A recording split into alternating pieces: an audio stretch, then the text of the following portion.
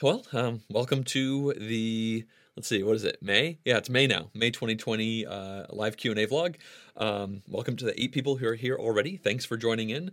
And I don't actually have anything planned, so if you have questions, then please let me know. Yeah, welcome everybody. I'm really glad you were able to join in. I'm not really sure, going forward, doing this every single month, I'm kind of curious to see how many people decide to join in. The last couple times I've done it has been like once a year, and so obviously that makes it a little bit more rare. But either way, I'm trying a different time slot this month. I guess it was 3 hours earlier last time, and I figure I'll be scattering the timing around each month to try and catch different people. So sometimes it's lunch in one time zone, and sometimes it's dinner in another one. Someone said, thanks for the Predaporter video. Greetings from Poland. I'm glad you liked that one. Actually, that's really nice to hear because that video was a challenge. I put a lot of work into that one, and I actually messed up a pretty key but very small rule in that video, and I was pretty devastated by it, honestly. I lost a lot of sleep over that, but I ended up fixing it in such a way that made everyone happy. So it's really good to hear that you liked it. All right, so Alex asked, how does your schedule look like right now? Well, it's actually looking pretty good. I know I mentioned in the update vlog just about a week ago that it seemed like this month was really up in the air, but things are starting to lock into place. It looks like I will be doing a playthrough for the latest Tiny Epic game, which is going to be coming out on Kickstarter in a couple weeks. That one's in the mail on the way to me, and I'm going to be working on that next week. I also have... Let's see, what was the other one? There was another one. Oh my gosh, my brain. Anyway, I'm busy. I guess that the short answer of it is I'm busy. I just finished last night filming the in the Hall of the Mountain King video. In fact, I still have it all over here on the table. So that game actually turned out really well, and I've been editing it all morning long, and I think it turned out really well. So I hope people enjoy that one. All right. Shorty said, describe your perfect sandwich. Okay. Well, I eat a lot of sandwiches. So as far as like the best sandwich in the world, I'm not sure exactly what that is, but I can tell you the perfect sandwich for me is the one that's easy to acquire, relatively cheap to make, and it's probably the one that I make for lunch pretty much every single day, which is just 2 pieces of bread, mustard, mayonnaise, or actually I use Vegenaise just because I like the way that tastes better. And then we have turkey and various cheese like cheddar or pepper jack, and usually put a pickle on it. So that's maybe not the best sandwich in the world, but it's one out of the 3 meals I eat pretty much every single day of my life. So for me, it seems to fit in pretty well. Welcome to the 20 people who are here now. That's really great to see. Ross says, do you keep a count of the number of games that you have played? Do you log those onto BGG? Yes, I do. I have been logging games on BGG, Board Game Geek, since January of 2010. So that's a full decade of playing board games, which is kind of cool. I remember when I first started doing it, I was like, this is an experiment. I'll see how it goes. And then I just kept doing it. And then a couple of years ago, I downloaded the BG Stats app onto my phone, and I started logging with that. And this lets you log the actual people you play with and the scores and where you played and all that. And I decided, I think it was about 3 years ago, that I was going to try and put all that information in. It seemed like it would be kind of a hassle putting in all of the scores, but I've been doing it for like 3 years now, and it's a total habit. So I have comprehensive stats about every game I played for the last 3 years, and I have tracked every single game I played for the last 10. The only asterisk to that is I don't track the games that I play for playthroughs. I did a little bit at first, but I honestly just kept forgetting to, and I just decided, I'm just not going to worry about tracking that. All right, Ross asked another question. When is in the halls of when is in the halls of the Mountain King going live? I think probably next Thursday is my best guess. The reason for that is because I was going to be publishing a playthrough early next week that then got pushed back a week, so my next week got a little bit empty. So I will be putting out a edited version of this Q&A vlog probably on Monday, and I like to spread things out a little bit, so I'll put in the Hall of the Mountain King out on Wednesday or Thursday of next week, just to have a nice trickling out, because the week after that, there's going to be a couple of sponsored videos going out. All right. Next up, what is your favorite Polyomino Tetrisy game? That is so easy to answer. It's A Feast for Odin with the Norwegians expansion. I got excited about that because I love that game. In fact, it's arguably my number one game at this moment, specifically A Feast for Odin with the Norwegians expansion. A Feast for Odin was a top 10 game before that, but now it's a contender for number one, and there's a ton of Polyomino pieces and whatnot in that game. I could go on for a very long time about why I think that game is amazing. I actually talked about it for quite a long time in an Impressions vlog where I discussed playing A Feast for Odin with the Norwegians expansion. So definitely check that one out if you haven't seen it. I think it's an amazing game. I absolutely love it. I actually really like Polyomino games in general. If that's in a game, I'm going to become much more interested in playing it for some reason. I'm not really sure why, so that definitely helps the whole situation. Shorty asks, do you play any online board game platforms? Recently got into Board Game Arena and you love it. Yeah, I pretty much only play on Tabletop Simulator these days. At the start of, well, actually, before the whole shelter-in-place thing happened, I didn't play online at all. I just played games with people. But now that I can't really meet up with people, I'm playing a lot of board games online. I played a decent bit on Tabletopia, and then I also played a lot on TTS at the start. And over time, I just found that the interface on Tabletopia kind of frustrated me, and the interface and the way Tabletop Simulator worked just clicked a lot more. So at this point, I'm pretty much playing everything on Tabletop Simulator. I keep telling myself I should try out like Board Game Arena and the other options like that, but we keep just playing games on Tabletop Simulator, it seems, at least in my friend group. Alan asked, you mentioned you enjoyed the game The Magnificent. Any plans for a playthrough video? Yeah, speaking of games that have polyominoes in them, The Magnificent does, and I loved my first play of that game when I played it at BGGCon last year. Now, I actually reached out to the publisher of that game, and they were all on board to send me a copy, not to actually make a sponsored playthrough, but they just wanted me to have a copy, and I think they were probably hoping that it would win a Patreon poll. But what ended up happening is that it got kind of stuck in customs.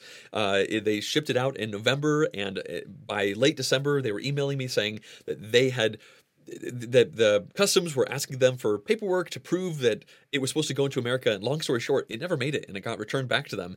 And they then decided to delay to send me a copy until the U.S. release happened, and then the whole, COVID thing happened. So at this point, I've still only played The Magnificent once. I still don't have a copy, and when I get a copy, I will absolutely be playing it again. And honestly, it would not surprise me if that one won a poll for the Patreon-sponsored playthrough. But either way, I would love to do a sponsored playthrough of it, but at this point, the publisher didn't go in for that. All right, next up, Michael asked, what's your main criterion for culling a game from your collection? Well, honestly, the main criterion is how sad will I be to not play this game again in the future? If a game is in my collection, then hypothetically, it's one that I want to play again. And there are lots of games that I get rid of that I would not mind playing again in the future. But when I'm weighing, am I going to get rid of game A or game B? It's usually me thinking, which one will I be more upset to not have an opportunity to play again in the future? And it's the one that loses that decision that gets culled. So in general, there's just so many games to play, and I am definitely a cult of the new person, and I have been since I got into this hobby in like 2008. So, moving on to new stuff is easier for me, also because in general, I do receive a lot more games than others do. Obviously, many of them are free these days because I've been doing John Gets Games for, 6 years now? Something like that? I don't know. Math is hard at this point, but yeah, that's the main reason. All right. What upcoming Kickstarter are you most excited about? Asks Alex.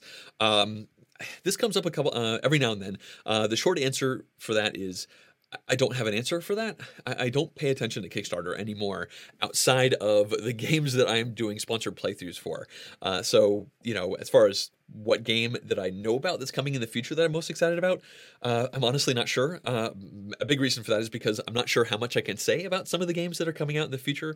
There does seem to be some interesting stuff coming around the bend. I do try to only make sponsored playthroughs for games that I think will be interesting to at least some portion of my overall audience. So yeah, unfortunately, I don't have a good answer for you on that one. All right. Robert asked, you said once you rarely play a game more than 3 or 4 times. What is a non-party family game that came out recently that broke that rule? Um, well, I guess I could look at my stats for this. If I was to break this down by year and maybe go to 2019, well, I can tell you the number one game, at least as far as number of times I played it in 2019, was Visitor in Blackwood Grove. I played that one 8 times, and that definitely matches up with your question. That actually worked out really well.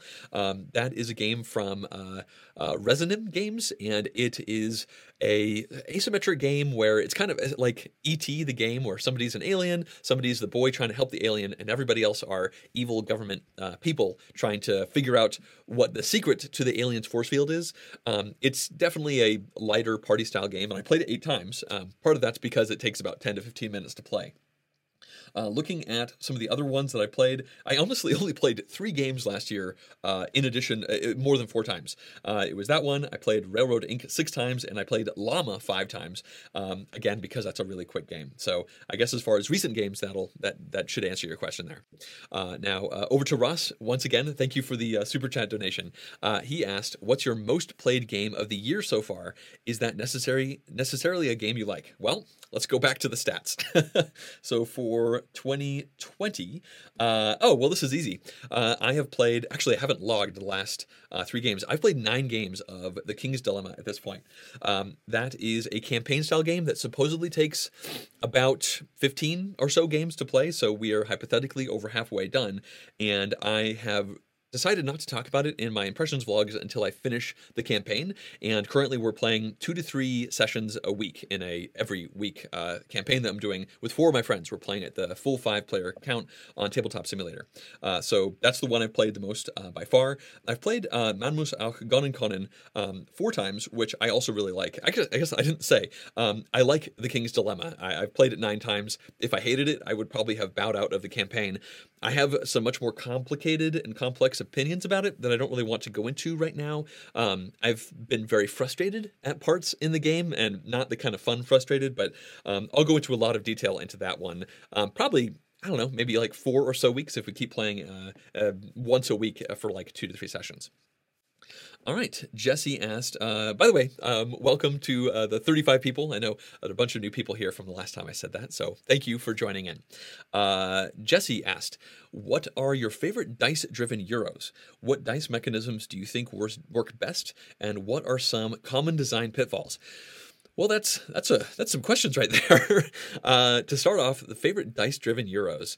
I really like Oracle of Delphi. That's a dice-driven kind of a racing game, but it definitely has Euro vibes. It came out from Stefan Feld like 5 or so years ago. Dice. Whenever I think about this stuff, my brain just goes completely blank, and I actually really like dice in my Euro games. But I guess The Magnificent is a game with dice that I've really quite enjoyed. Again, I only played it once, but I haven't had a chance to come back to that one. I'm sure there are more. I just can't come up with any at this point. What dice mechanisms do you think work best, and what are some common design pitfalls? Well, as far as the best dice mechanisms, especially for a Euro game, it's got to be dice drafting, I think. When you do dice drafting, you roll a certain number of dice, and then people pick those dice, and they can then choose from those to do a variety of things. That's great because it kind of flattens the randomness curve. I mean, it depends on what you do with the dice, I guess, but it gives you a lot of decisions. You don't just roll dice and see if you got what you wanted. The dice are rolled, and then you choose. And I really like output randomness in general. I'm okay with some input randomness, but actually, am I getting those confused? My brain is hurting at this point. I like it when you make a decision after you roll the dice instead of making a decision before rolling dice. I think that is probably a common design pitfall, honestly, having a game lean too much on situations where you make decisions like, I'm going to spend these resources to roll 4 dice, and then roll the dice and see if I'm successful. I personally don't like that all that much in games, although it's a pretty common thing. Also, going back to the dice drafting, one pitfall of dice drafting is that downtime can be a factor. I really, really like it as a mechanism. I just like pool drafting in general.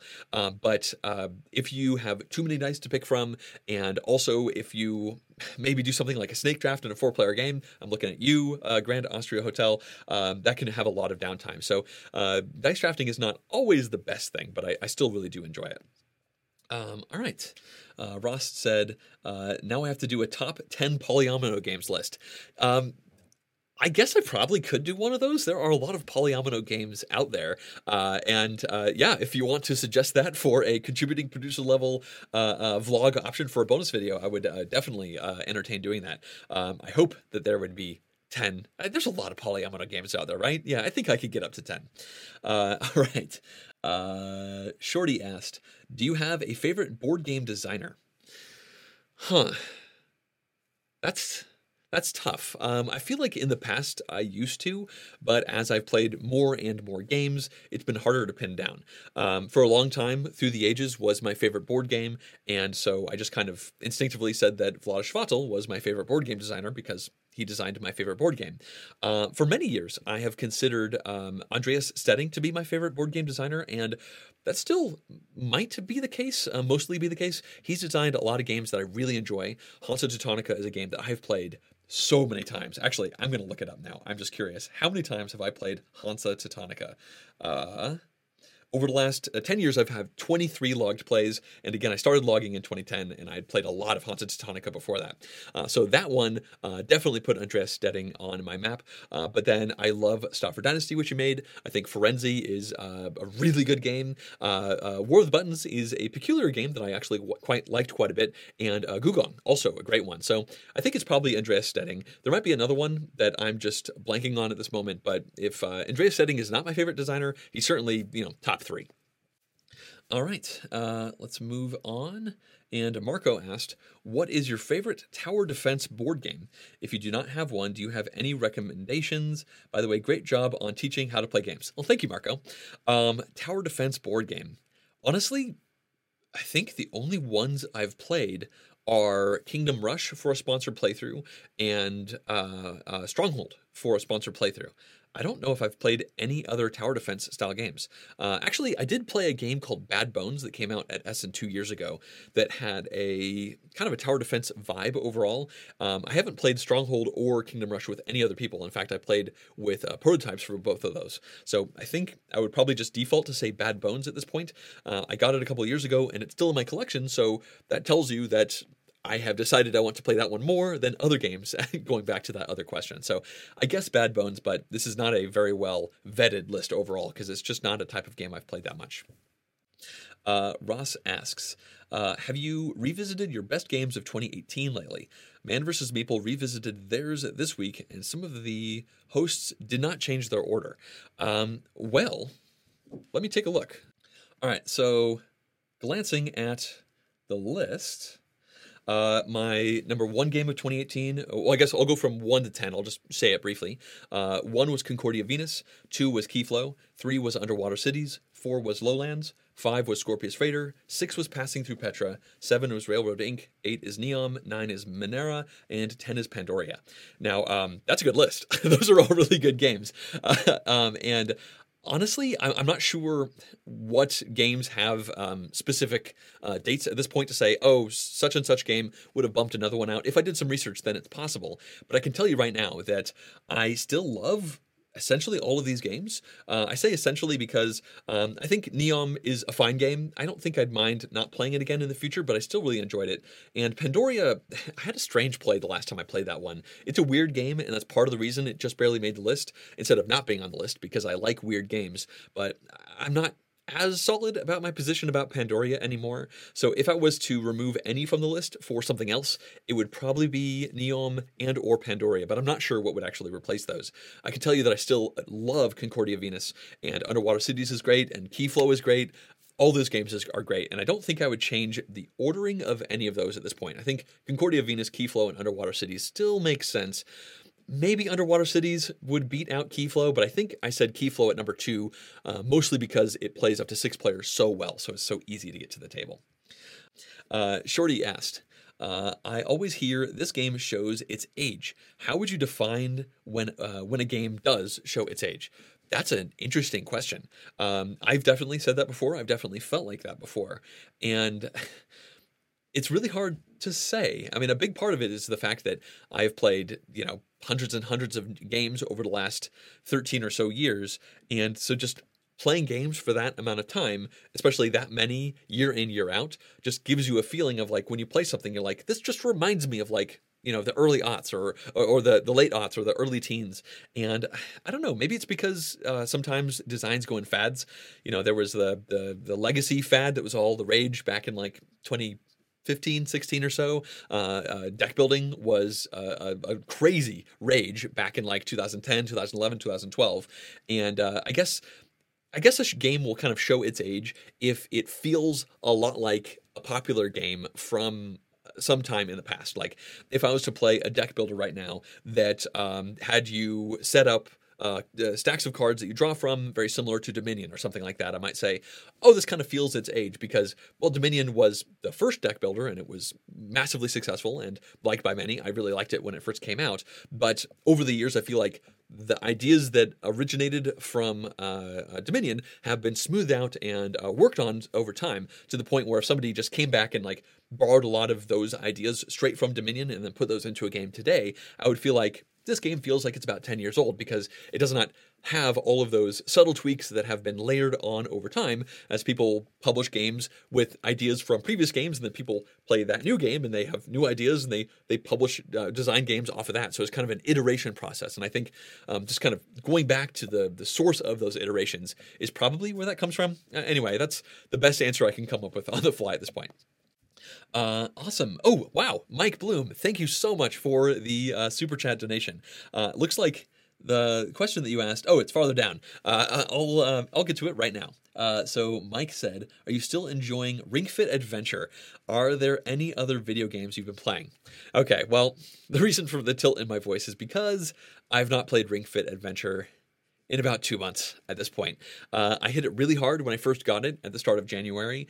I did it like many times a week for the first few weeks, and then it went down to a couple times a week, and then maybe once a week, and then things happened. I went to Gamma, and then Shelter in Place happened, and I actually haven't really exercised since the shelter in place started beyond walking the dog.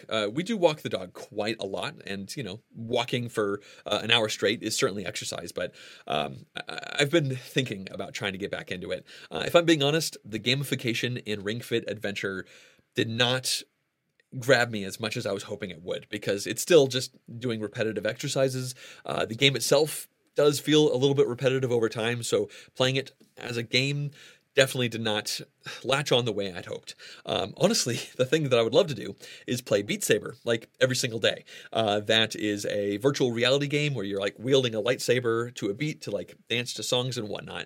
And I've played a friend's copy on a friend's Oculus Rift about a year ago, and I adored it. I had so much fun. And that's not too surprising considering this is a little bit of a tangent, but I had a very big rhythm music game phase back in college, in like 2003, 2004, I went down a deep hole in Dance Dance Revolution. I went through many pads, and I made some really great friendships. Actually, my oldest friendships I met and strengthened those friendships through playing Dance Dance Revolution, and that was a really good exercise overall.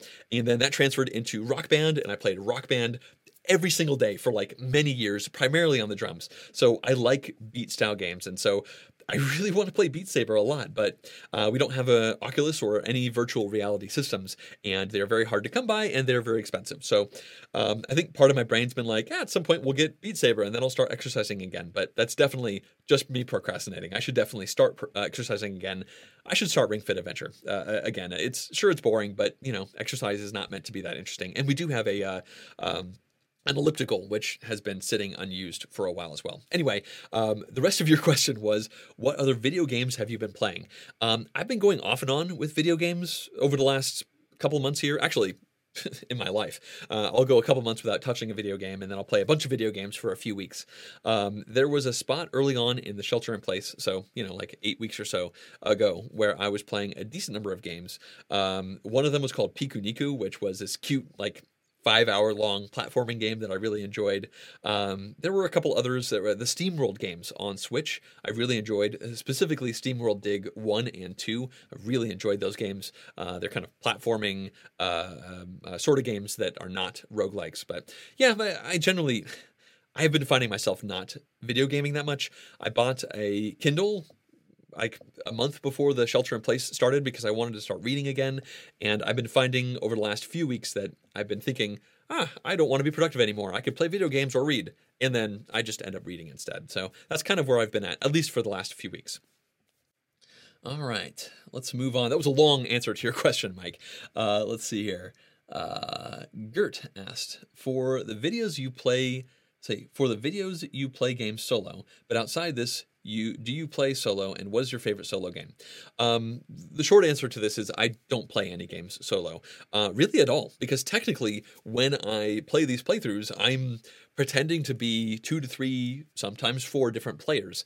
I essentially never play the solo version of games for my playthroughs, and every time I've tried to, just to like kill time or I'm curious about a game, something about my brain just cannot lock in on playing a solo game for the sake of playing it. I understand that a lot of people really enjoy that type of gaming, and that's awesome. I'm super glad that they do, but it just does not work for me.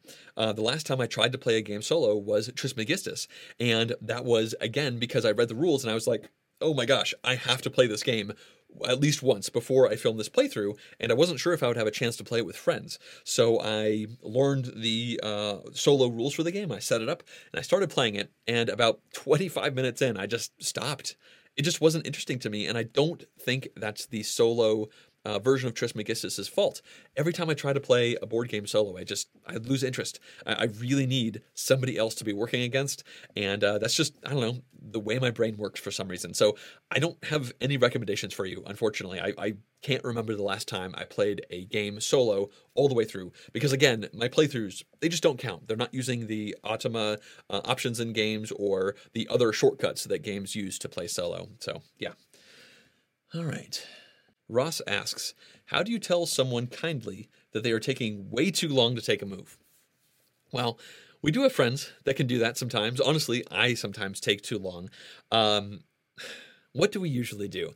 I mean, I guess it depends on how well I know the friend. I know my friends pretty well. Usually we say something along the lines of, well, you should just pick one of those 2 options, because usually if somebody's taking too long on their turn, they've mulled their decisions down to like 2 or maybe 3 different things. And oftentimes people around the table who want the turn to go will start giving their opinion, like honest opinion, not trying to like trick their opponent into making a mistake. Like, you should do this. It's better. It's just better, because of this and this and that. And the person who's taking the long turn will hopefully A, pick up on the hint, and B, just take their turn and move on. There have been some times where exasperation sets in and we're just like, could you please go? It's been like 8 minutes or something like that, but we have to fall to that relatively rarely. It seems like subtle coaxing is usually enough to snap somebody out and be like, oh my gosh, I'm sorry. And then they go ahead and take their turn, because sometimes when you're crunching on some options, it could be, you can kind of lose track of time as you're just like working your way through this stuff. Okay, next up is Jace. Jace asks, what is my most anticipated game for this year? I have a hard time answering this because I'm not, I'm sure there are some. I do my Games Radar vlog where I talk about the new games that I hear about, and I know that there are some that I've been pretty excited about, but honestly, my brain does not hold those in my head. For a game to get stuck into my head to be remembered in the future, I usually have to play it at least once. I don't spend that much time thinking about the games that I don't have yet that I want to play, because I have so many games here to play already. And from a professional perspective, I'm usually so focused on the games that I'm filming in that moment that I don't really think about games in the future. So there is probably a great answer to that question, but I'm having a hard time coming up with anything. I guess I could say, just because it's literally the first game that's come to my mind and the most recent one, is there's a new Vladimir Suchý game called Praga something. I can't remember all of it, I believe. It's definitely not in English. And I think Vladimir Suchý makes brilliant Euro games, so that one is probably it, because I learned about it yesterday, and it's supposedly a 2020 release. So we'll go with that, although there's probably something else that would actually be that if I heard about it. All right, let's move on. Dennis asks, what breed of dog do you have? We have a bulldog. Oh, that's cool. We have a Bernedoodle. So she's technically an F1B Bernedoodle. She's 3/4 poodle, 1/4 Bernese Mountain Dog, and 1/4 of her poodleness is mini. That's important because Bernese Mountain Dogs can be big, and standard poodles are also not small. But our dog, Puffin, is about 34 pounds. So she's very small if you consider her against a Bernese Mountain Dog or a standard poodle overall. She's really wonderful. I haven't heard her in a minute. Maybe she'll make an appearance at some point, although I have closed the door to my office to try and keep outside sounds from coming in. Alan asks, do you enjoy team versus team games? Yeah, I definitely do. They're pretty rare, but my essentially most played game of all time is Tichu, which is a 2 versus 2 team game. And a big reason why I like that game is because it is team-based. There's kind of a neat thing about team-based games where it hovers in the middle between cooperative games and competitive games. A lot of people say like semi-cooperative games live in that space, but I think that that's just something else entirely. Team games gives you a feeling where you are cooperating with at least one other person on the table while competing for others. So you have the best of both worlds, essentially. That means if you win together, which feels awesome. It means if you lose, well, you have somebody else you can partially blame for coming in last or whatever. I love Tichu. Obviously, I said Concordia Venus was my #1 game of 2018, and a big part of that is because I love Concordia, and making Concordia a team-based game makes me love that game even more. So yeah, I highly enjoy team-based games. All right, Davey says, hey John, have you ever visited Belgium? Have I ever visited Belgium? I don't think so. I'm going to do something very USA, California-centric. I'm going to look at a map of Europe real quick to check and see if I've visited Belgium before. There's a lot of countries over there in Europe. Yeah, looking around, I might have very briefly, because when I went to Essen 3 years ago, I went to Amsterdam first for about 4 days to get acclimated to the area and just, I don't know, it seemed like it made sense if I'm flying halfway across the world, maybe visit a neat town. So I went from Amsterdam to Essen, Germany, and it's very likely that on the train ride between Amsterdam and Essen that I poked through Belgium, but I did not do more than get off at a train stop and then jump back onto another train. I actually had kind of a stressful, but didn't end up being that stressful thing happen there where I ordered my train ticket like 2 months in advance to go from Amsterdam to Essen. It was only supposed to take like 2 hours or something because trains are crazy fast in Europe.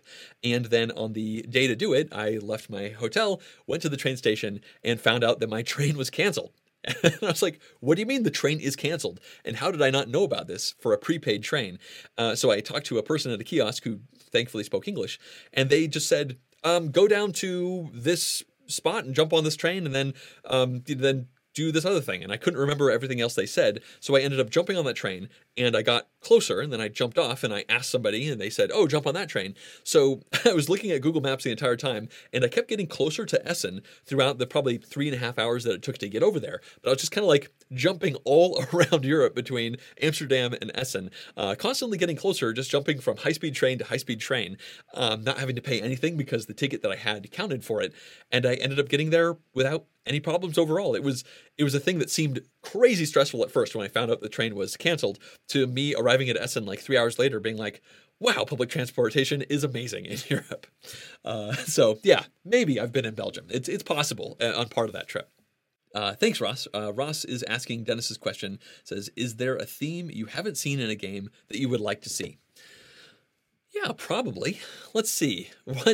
What theme would I like to see in a game that I haven't yet?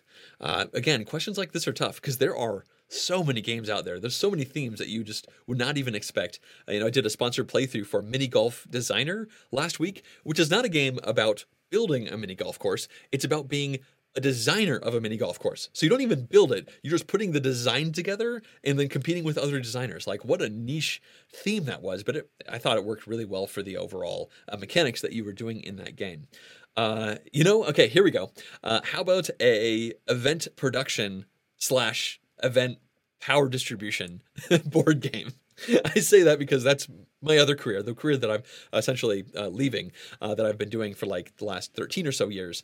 Specifically, it's event lighting, and my specialty is essentially power distribution, like how to get big power from generators to all the different spots that they go to. I guess more my specialty is managing people, and the managers tend to also do power distribution.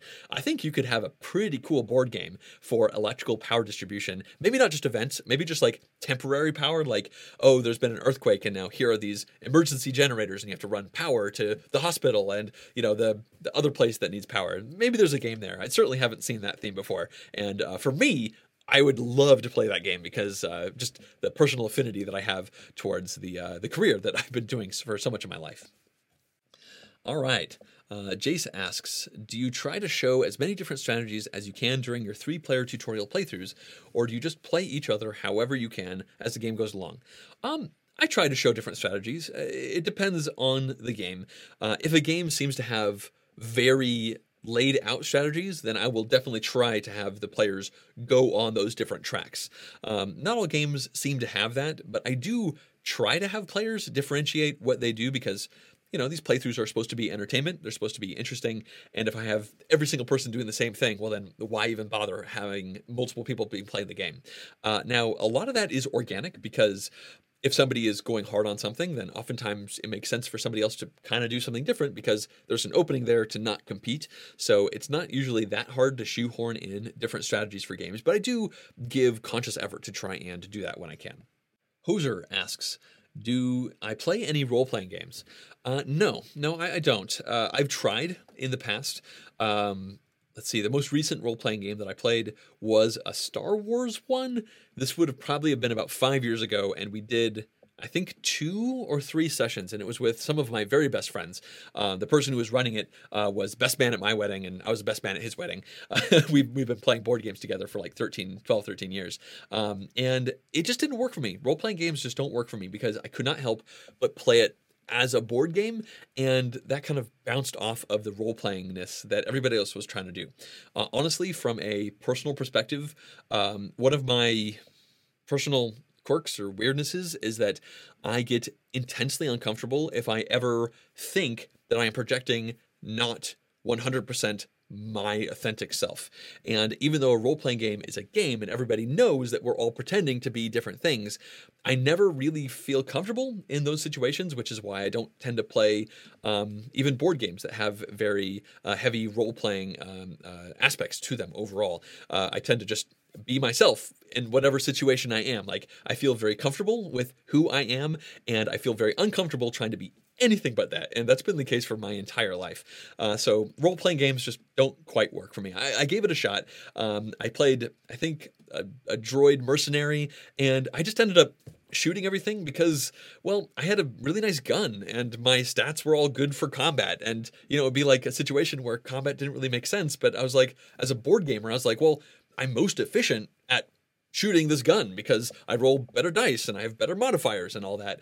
And I don't know, I could tell it just wasn't as fun, like, in general. So after doing a couple sessions, I think I politely bowed out, and I think my friends were happy about that overall. And my closest friends get together and play role-playing games essentially every single week. I don't even know the stuff that they play because it's just not something that I really click with, and I'm really happy for them. It's great that they love it so much. It just doesn't work for me. Ross says, not really a question, but do you think you could mention at the beginning of each one of your tutorials the player counts of the game you're about to do a playthrough for? That's interesting, Ross. As people may have noticed, people who pay attention to a lot of my games may have noticed, you probably didn't, that I have slightly changed the way I do my playthroughs over the last about 4 or 5 months. In particular, maybe it was more than 5 months ago, but relatively recently, I started beginning my playthroughs off with an overview of how the game works, like 2 or 3 minutes, pointing to the different components and maybe just trying to give an idea of where the game is going before I actually start playing the game. Now, that's a relatively new thing because before that, my goal for these playthroughs was just to start playing as soon as humanly possible. Like, no preamble, let's just get into the game and teach it as we go, and I kind of saw that as my brand.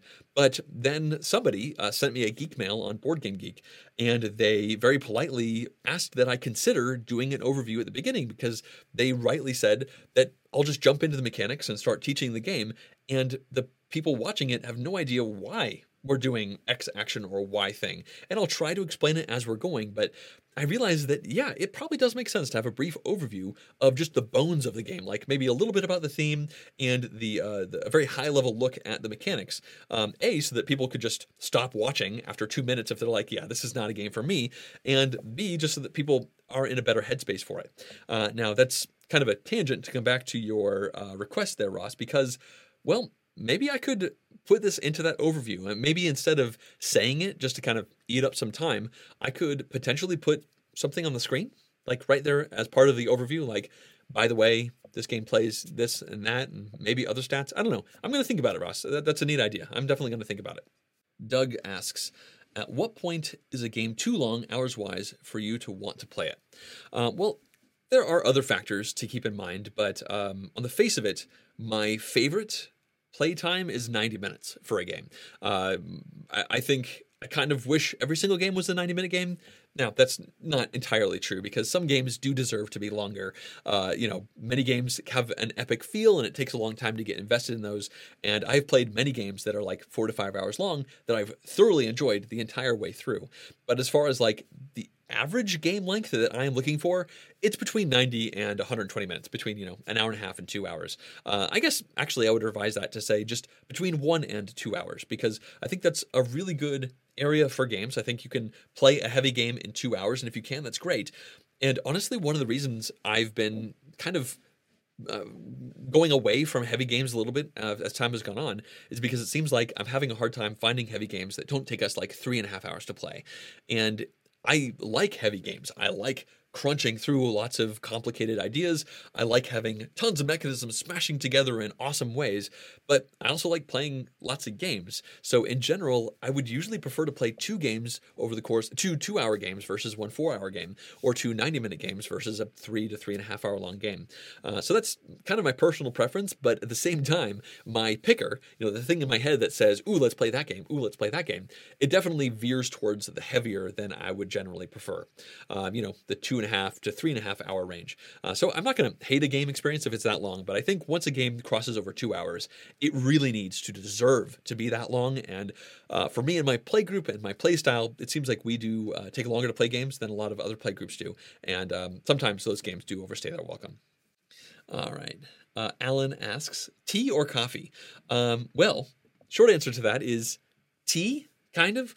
The longer answer to that is I don't really like hot drinks in general. I'm a cold drink person. I actually really dislike coffee, like a lot. If I accidentally eat a candy that's coffee flavored, I will probably spit it out, unless it's a very mild coffee flavor. I just really dislike coffee, and I always have. Tea, I don't mind. Tea is fine. In general, I think I prefer iced tea because in general, I don't like hot drinks, but usually I gravitate towards other drinks. Like, I will probably just rather have a glass of ice water than go through the effort of making tea, even though I don't mind tea. Usually the only time I go out of my way to drink tea is if I have like a sore throat, and then I have like ginger tea, and I really do like ginger tea. I just don't do it for reasons other than essentially medicinal. Hoser asks, what's my favorite legacy style game? Well, I've only played a few of them. Pandemic Legacies, obviously 1 and 2, are very much legacy-style games. I've played about 30 to 35 sessions of Gloomhaven, although for me that feels more like a campaign game than a legacy game, but that's kind of a mincing words that some people might disagree with. I think it would be between Pandemic Legacy 1 and 2, because I just haven't done that many other legacy games. I tried Seafall, and it really fell flat for our group. Between Pandemic Legacy Season 1 and Season 2, I have a really tough time with this because I really enjoyed both of them. They had different feels overall, and I enjoyed aspects of 1 better than 2 and aspects of 2 better than 1. So I'd love to cheat and just say Pandemic Legacy asterisk, like both of them. They're both my favorite legacy game. I do feel like if you're going to play one of them, then why not try to do both? I guess it is a decent amount of time that you have to invest into them. And if I was going to only play one of them, I would probably go with Pandemic Legacy Season 2. The reason for that being, it's somewhat different than Pandemic, the base game, the original game.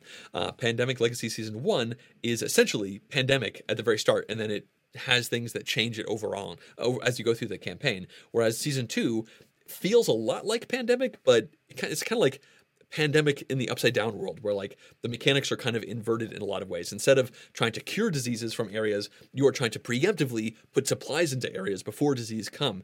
And that seems like a silly distinction, but it really did change the overall decision space, and we really enjoyed playing it. So I think I would give a slight edge to Pandemic Legacy Season 2. Let's see here. Ali asks, which board game designer would you want to play a game with? That's interesting. I mean, I might just default back to the favorite designer I said earlier, which was Andreas Stedding. I think he has some really cool ideas, and I think it would be interesting to play a game with him. Some other designers that I would potentially pick, I've actually played games with already.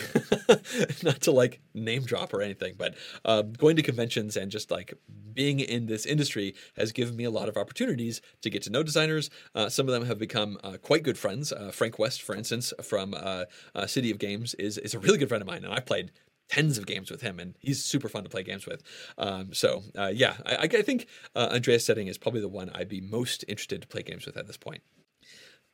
Ross asks, last question before he leaves, how do you decide how many players you'll film when doing a playthrough? Sometimes you do 3 and 4, which is awesome. Other times you do only 2, which is completely understandable. Well, the short answer to that is I try to play the game.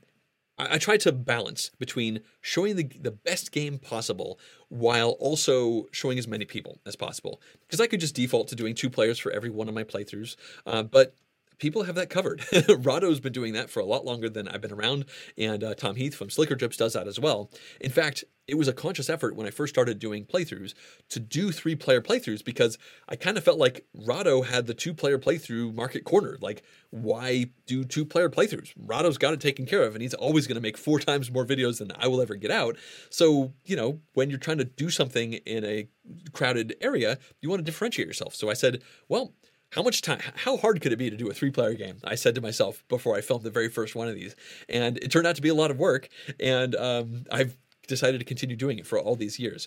So I do think a lot of games play better at a higher player count than 2. And I generally don't play games at a 2-player count that often. So I would love to do all of my playthroughs at a 4-player count, because I think a lot of Euro games in particular that I gravitate towards play best at 4. But I also know this is entertainment and this is video content, and people are on YouTube and there's so many different YouTube channels to watch. So I have to try and not steal too much of your time as a watcher. So that's why I put the timestamps like crazy in. That's why I timestamp so you could skip to every one of our turns, so that you could just ignore the other 2 players if you are strapped for time. And that's essentially the reason for it. If I do a 4-player game, it's probably because some part of the mechanics really need that 4th player to show that idea off, and in whatever game that might be. For instance, Concordia Venus, which I will be recording probably in a week or so. I am currently going back and forth. Like, do I want to play 3 players or 4 players? 3-player game would be quicker, and there are cards for a competitive 3-player game, but the reason most people are interested in Concordia Venus is because it's a 2 versus 2 game. So I feel very compelled to film a 4-player game, but then I'm worried it might be too long. So I think I probably will end up doing the 4-player game, even though it'll probably be a very large project. It'll probably be much longer than the average game for a variety of reasons. But that's essentially the reason. I'm trying to balance showing the game off as best as I can while also not taking too much time overall. All right, I think I'm going to answer these last 2 questions from Ronald and Hoser. Thanks again to everyone for coming. So let's go over to Ronald. He asked, do you play print-and-play games? In general, I don't. The asterisk to that is that I have done a couple print-and-plays over the years, but I don't think I have realistically in the last 5 or so years. The last print and play game that I made for non-professional reasons was actually sort of professional reasons. That was Tiny Epic Western, and that happened during the Tiny Epic Western Kickstarter. And I remember, this is back when I was, definitely full-time with my other job, and John Gets Games is only, I don't know, maybe like 2 years old or so, a year and a half old. And I just remembered I had the day off from my other job. And I was like, man, I don't have any reviews. I don't know any games well enough at the moment to do a review. I don't really have any games I want to do a playthrough for. And I was like, oh, I know. people really like Tiny Epic Games. Those Kickstarters blow up. So I should make a print and play of that one, learn it, and then film a playthrough of it, and then put it out to kind of capitalize on the hype. So I made the playthrough for it. Also, I was interested in the game. I'd actually played the game already, so that kind of helps. I played a prototype of it at a convention prior to that. And I made it, and I sent it to the publisher, and they loved it. They were overjoyed by it. They actually put it on the Kickstarter page, and I have filmed every single Tiny Epic game since then. So that kind of started my professional relationship with Gamelink Games. And, for the last 3 years, every one of those has been sponsored content. So that print and play game definitely worked. But before that, yeah, there were a few print and play games I did between 2009 and 2014 or so. Usually it was a game that I was crazy excited about and I just could not wait any longer. Honestly, I'm having a really hard time coming up with any of them. Ooh, Eminent Domain. I remember that. I backed that one on Kickstarter in like 2010. Like, this is way in the early days of Kickstarter and board games on Kickstarter. And they put a free print and play up, or maybe it wasn't free. Maybe you had to back it to get access to it. And I so desperately wanted to play Imminent Domain that I made a full print and play of it. And I played it probably like 5 or 6 times, but it kind of backfired on me because when the game actually got sent to me, I had already played the game like 5 or 6 times, and I don't think I ever played the full version that I paid for because I played my prototype so many times. I actually ended up, or I print and play so many times. I remember I sold my final copy, and I kept my print and play version and still played it 1 or 2 more times before I ended up getting rid of it. So I've kind of a weird history with print and play games, but it's not something I necessarily jump to all that often. At this point, I think I'm going to wrap this one up. It's been exactly 2 hours, and I don't know how many questions I've answered, but it's definitely been quite a few. I see that a couple people squeak things in right there at the end. I'll give you really, really quick answers. Do you want to go to PAX Unplugged one year? It's probably never going to happen because it's so close to Board Game Geek Con, and I always go to Board Game Geek Con at this point. And Joe said, favorite podcast, board gaming related or not? Reply All. Reply All is by far my favorite podcast, period. You should absolutely listen to it if you hadn't. All right, I really am going to stop this one now, even though a couple more questions are coming in. So once again, thank you to everyone for joining in. Thanks to the several people who sent in Super Chat donations. I really appreciate that. And if I hope people are enjoying the fact that I'm doing these Q&As as a monthly thing now. This is the second monthly one I've done in a row. And interestingly enough, I unlocked it early as part of a Patreon goal last month because I just wanted to do it. And the Patreon campaign did so well that it's pretty much to the point where the goal would have been unlocked anyway this month. So that's super cool to see. I guess I should mention that if you enjoyed watching this Q&A overall, then I hope you would consider maybe supporting the Patreon campaign at even $1 a month. It certainly would help overall, but you certainly don't need to at all. And I think that's going to bring this one to a close, and hopefully I'll bump into some of you again next month when I do another live Q&A.